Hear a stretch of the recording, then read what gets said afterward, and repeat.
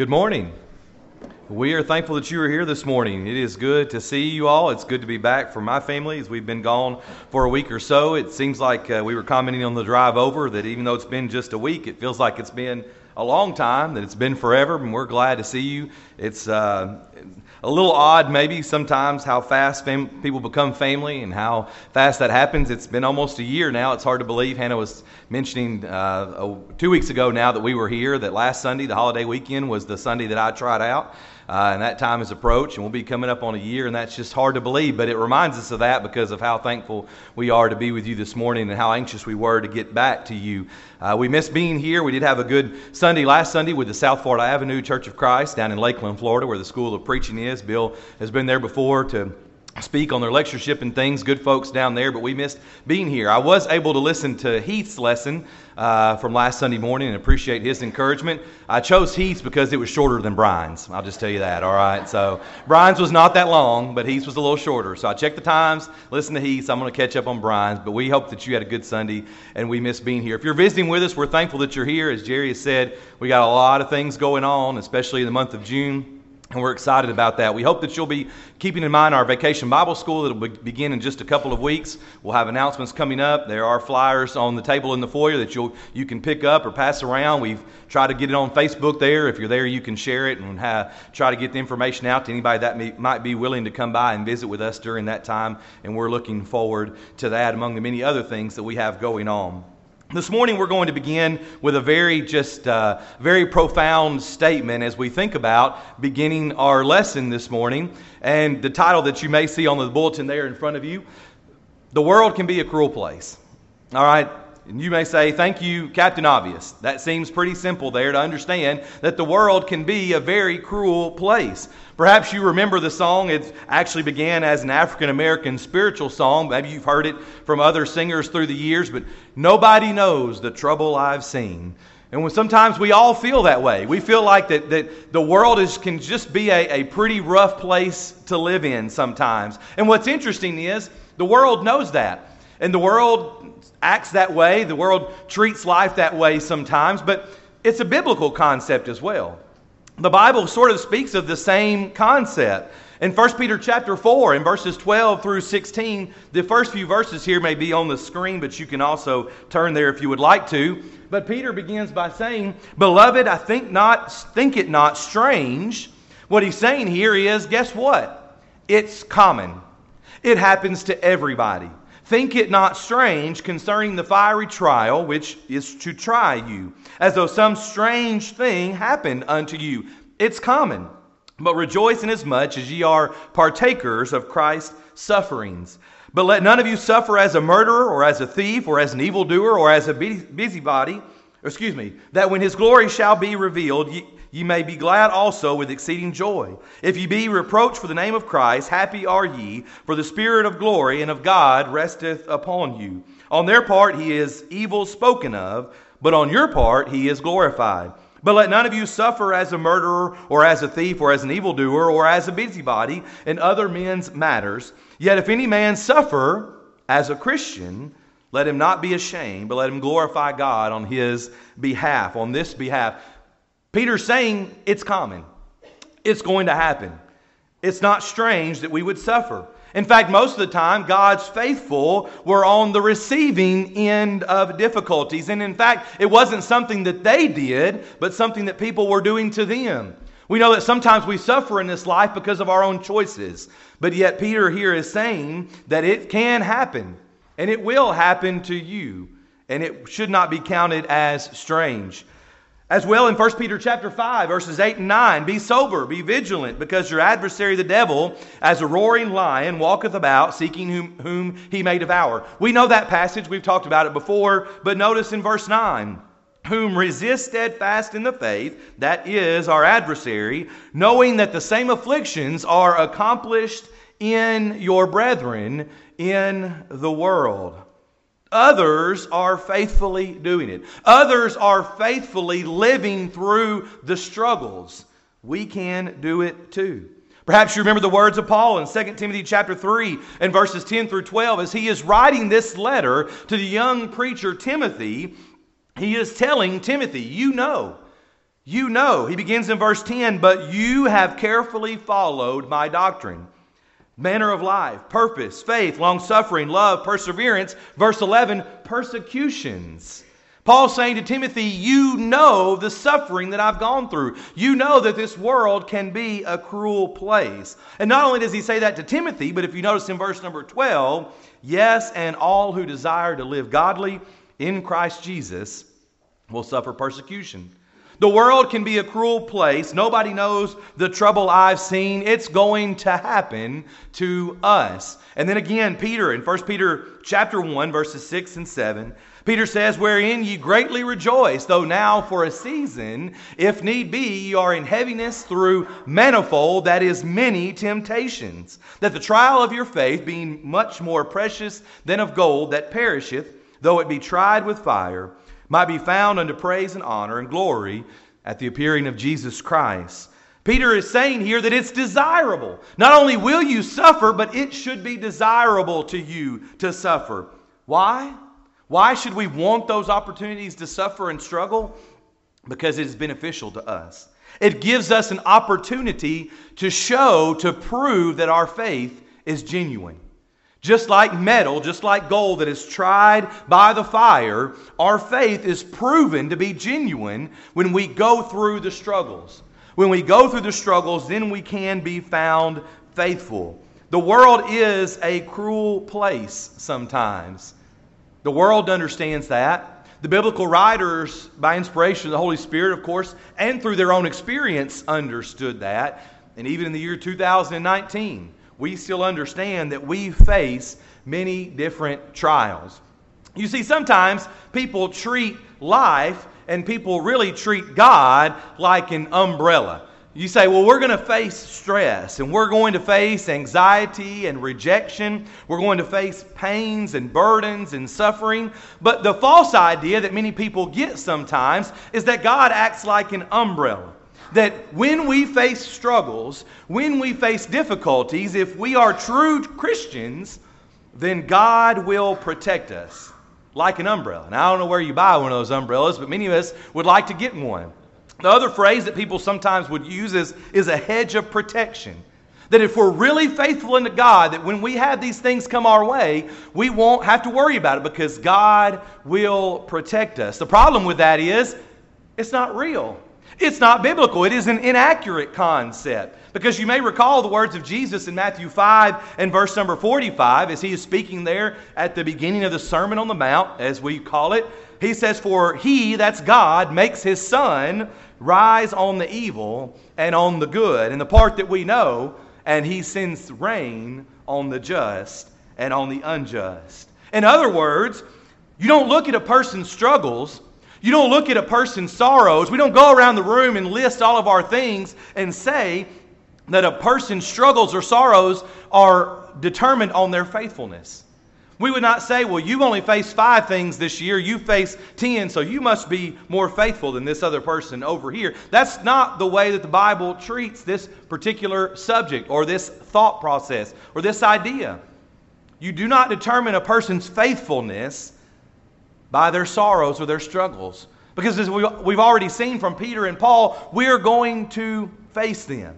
Not only that, but God is not going to protect us or shield us from it so that nothing can harm us, so that nothing can hurt us. What would be a better concept? Well, you know, if you already have your bulletin in front of you this morning, a more accurate concept might be the idea of an anchor. Now, I'm not that familiar with anchors. I've been on a few boats in my life, but not a lot. Some of you may have. You may be more familiar with the idea because you fish or things in this part of the world. But we understand what an anchor is. An anchor does at least 2 things. Number 1, it provides stability. And number 2, it provides a connection to something that is solid. An anchor provides stability, and it provides us a connection to something that is solid. You see, we are like ships. We are like boats, and we are tossed to and fro. We do wander sometimes on the water if we're not careful, and we need an anchor to ground us, to provide stability. So rather than the idea of an umbrella that we can hold up and God will shield us or protect us from anything, maybe the more biblical idea is the thought that God provides anchors for us. And this morning we're going to look at 4. Number 1, the Word of God. The Word of God. Maybe you've never considered the Word of God before as an anchor, but we're going to look at these anchors that God provides to us to help us navigate the difficulties of life in a more successful way. The Word of God. You may recall the words of Timothy in 2 Timothy chapter 3, verses 16 and 17. All Scripture is given by inspiration of God and is profitable for doctrine, for reproof, for correction, for instruction in righteousness, that the man of God may be what? Why do we have Scripture? Why do we have the Word of God? That the man of God may be, depending on the version that you're looking at, perfect. I like the New King James. The New King James says complete. That the man of God may be complete, thoroughly equipped or thoroughly furnished unto every good work. What else can do what God's Word can do? God's Word provides us the stability. It provides us what we need in order to be grounded through the different things that we face in this life. You've heard me say it many times before already, and I'll continue to say it, that I firmly believe that the Bible gives us all that we need. We think about the words of Peter in 2 Peter chapter 1 and verse number 3, that God has given to us all things that pertain to life and godliness. And what you've heard me say time and time again is that the Bible doesn't tell us how to balance our budget. It maybe not tell us exactly how to fix a car. It may not tell us how to fix cancer. It may not tell us all of these very detailed things, but it does give us all things that pertain to life and godliness. You might even say, well, the Bible doesn't tell me what to wear every day. It doesn't necessarily. But a few weeks ago, we spent a lesson talking about modesty and the fact that God has spoken to the clothes that we wear and why it matters. If He has given us all things that pertain to life and godliness, then we have all that we need contained in the Word of God. I'm going to challenge you at the end of this lesson, but I'll try to maybe slide in here at the end of each point. But I challenge you the next time you're going through difficulty, whether it's financial or relationships or with school or with work or with your spouse or whatever it may be, I challenge you, go back to the Word of God. Go back to the Word of God and see what it says about a husband or a wife, about a coworker, about a Christian friend, about our finances, about our children. I challenge you to go to the Word of God, and you might find that it does give you some piece of information that will help you with whatever situation it is. The Word of God is an anchor that provides stability for us. Number 2 this morning, prayer. We know 1 Thessalonians 5:17, pray without ceasing. That's a very simple verse that we can kind of memorize pretty easy and toss it out there. Pray without ceasing. What does it mean, though? What is Paul trying to tell those in Thessalonica? That we would live a life every day of prayer, that we would be grounded, that we would be stabilized by prayer. When you face troubles, do you turn to prayer? Do you turn to God? I think as well of Philippians chapter 4 and verses 6 through 7 there, where Paul, writing to those in Philippi, says, be anxious for nothing. How do you do that?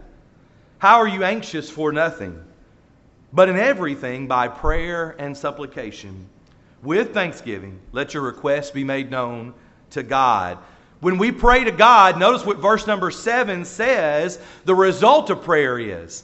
Verse 7 says the result of prayer is the peace of God, which surpasses all understanding, and will guard your hearts and minds through Christ Jesus. When we pray and we are grounded in prayer, we can have the peace of God. Prayer should not just be an emergency line. It can be. We should turn to God in times of struggles and an emergency, but it shouldn't just be an emergency line. Prayer is a help. Prayer is a friend. Prayer is someone to talk to. And when we turn to God in prayer, we know that we have someone who is faithful to hear us. Sometimes we struggle with our prayer life. It's hard sometimes to stop and take the time to pray. But it's an anchor. Again, I challenge you. Is it your relationship with your spouse, with your children, grandchildren, with a coworker, with a friend? Is it other things that you're struggling with? Turn to prayer. You'd be surprised sometimes when you drop that anchor, how it will stabilize you. I know that God doesn't exactly grant answers to prayer always immediately like a genie. We sometimes wish that's the way that prayer worked. We would pray to God, He'd appear like a genie, and whatever we want would be done. It doesn't work that way, but prayer can stabilize us. It can give us comfort and peace through the struggles of life. I challenge you, turn to prayer the next time you face something and see if maybe you don't feel some sense of the peace of God. You see, Paul writes these words to those in Philippi not just on a whim, not just kind of on a chance, just a roll of the dice. In everything, by prayer and supplication with thanksgiving, and the peace of God can rule in your life. Number 3 this morning, the church. Who do we turn to when we go through the struggles of life? Where is it that we turn to? Who is it that we turn to? And the answer varies.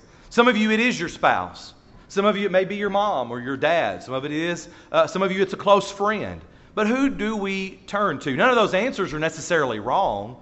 But when we face the struggles of life, who do we turn to? Because the other thing to consider is, who understands better the struggles of a Christian than other Christians? Now, maybe your spouse or your parents or whoever it is that you usually turn to is a Christian. But if you're a Christian living this life and you're struggling, who better to turn to than other Christians? If you're a Christian parent and you're struggling with your children, disciplining your children, teaching them the right thing, who better to turn to than Christian parents? If you're a Christian wife or a Christian husband, who better to turn to than other Christian spouses to help you through the troubles and the difficulties of life? Sometimes we discount those in the church. Oftentimes we don't want people to know the struggles we face. I'm not going to let anybody know that there's a problem in my marriage. I understand. I understand the difficulty sometimes of opening up, but who better to understand than our brothers and sisters in Christ? We think about John 13, verses 34 and 35. Jesus says, "A new commandment I give to you, that you love one another. That you love one another as I have loved you, that you also love one another. And by this all will know that you are my disciples, if you have love for one another." Are we truly exhibiting that among each other? Among Christians? Do we turn to each other and love one another? Sometimes. Other times we don't do so well with that. If you're following along, turn to the book of 1 John. We're going to look at several passages here very quickly from 1 John. First of all, 1 John 2, 9 through 11. John says in 1 John 2, 9 through 11 that there's a problem among our behavior and our words sometimes, among what we say and what we actually do.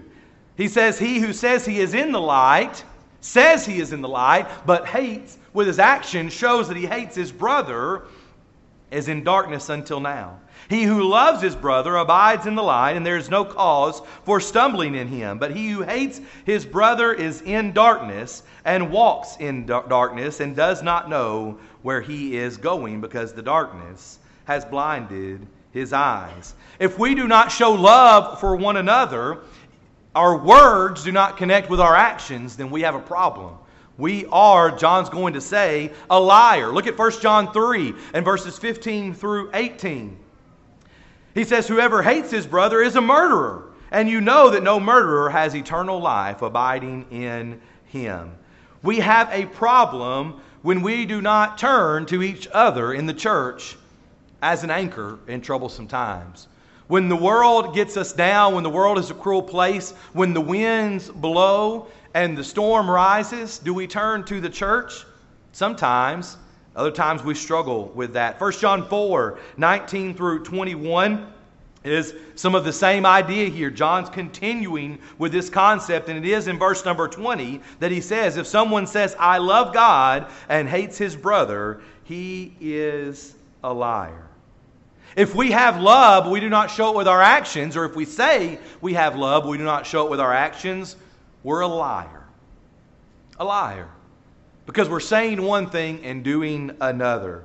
We need to have love for one another. The church should be the place that we can turn to. You know, there's a lot of talk in the world today about safe places and people who get upset about things in the world. And I'm not here to discuss all that in this moment, but the church should be a safe place for us. I've said it many times before in regards to our invitation, but we offer the first row, the first pew, we offer to stand and sing and come forward, not to identify people or to point out or to laugh. There's nothing magical about the carpet or the pew or anything up here on the first row. What's magical, and not really magical, what's biblical is that we take time to pray for one another. That someone comes forward and says, I am struggling. Because more than likely there's someone else sitting behind you if you choose to come to the front row that says, I'm going through the same thing. The church should be a safe place. And maybe better than saying it's a safe place, the church should be an anchor. An anchor in our life. Who else could we turn to? Who else should we turn to? The bonds are strong. We sing the words of common love. We sing about the love we have for one another. Who are the people that you turn to? It's fine if it's your family members sometimes. It's fine if it's other people that you know very well. But it should be our brothers and sisters in Christ. You see, God designed it that way. God in His infinite wisdom knew that it was supposed to be this way. When you ask the question, sometimes people say, do I have to place membership at a church? Do I have to place membership with the congregation? Well, the answer may be biblically, the Bible doesn't say, well, yes, a person must go to the elders and identify and write their name down and be on the roll and all these things. The Bible may not say that exactly, but the concept of the church, the concept of relying upon one another, of being accountable, of finding an anchor, of encouraging one another, that's biblical. And that's what you get when you're a part of a congregation, a group of people that love one another. When we face storms, we need the church as an anchor. And then fourth and finally this morning, the hope of eternal life.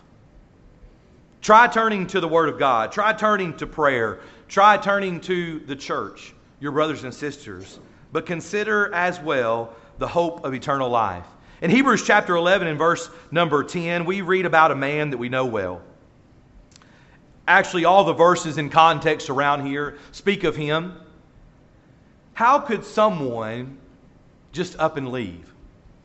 How could someone just be told to pack up and move, not knowing where they are going, and just follow and just obey?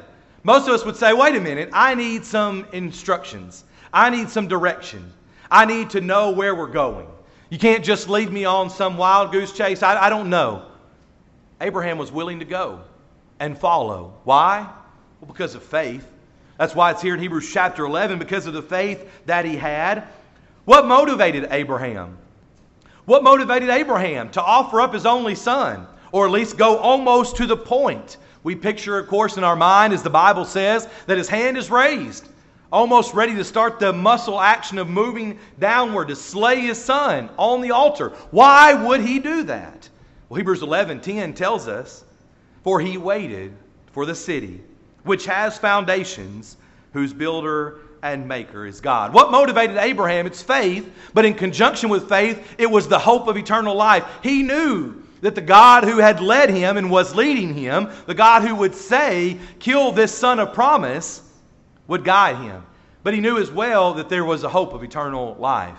The Hebrew writer tells us here that Abraham acted, he was motivated, he had an anchor knowing that there was eternal life.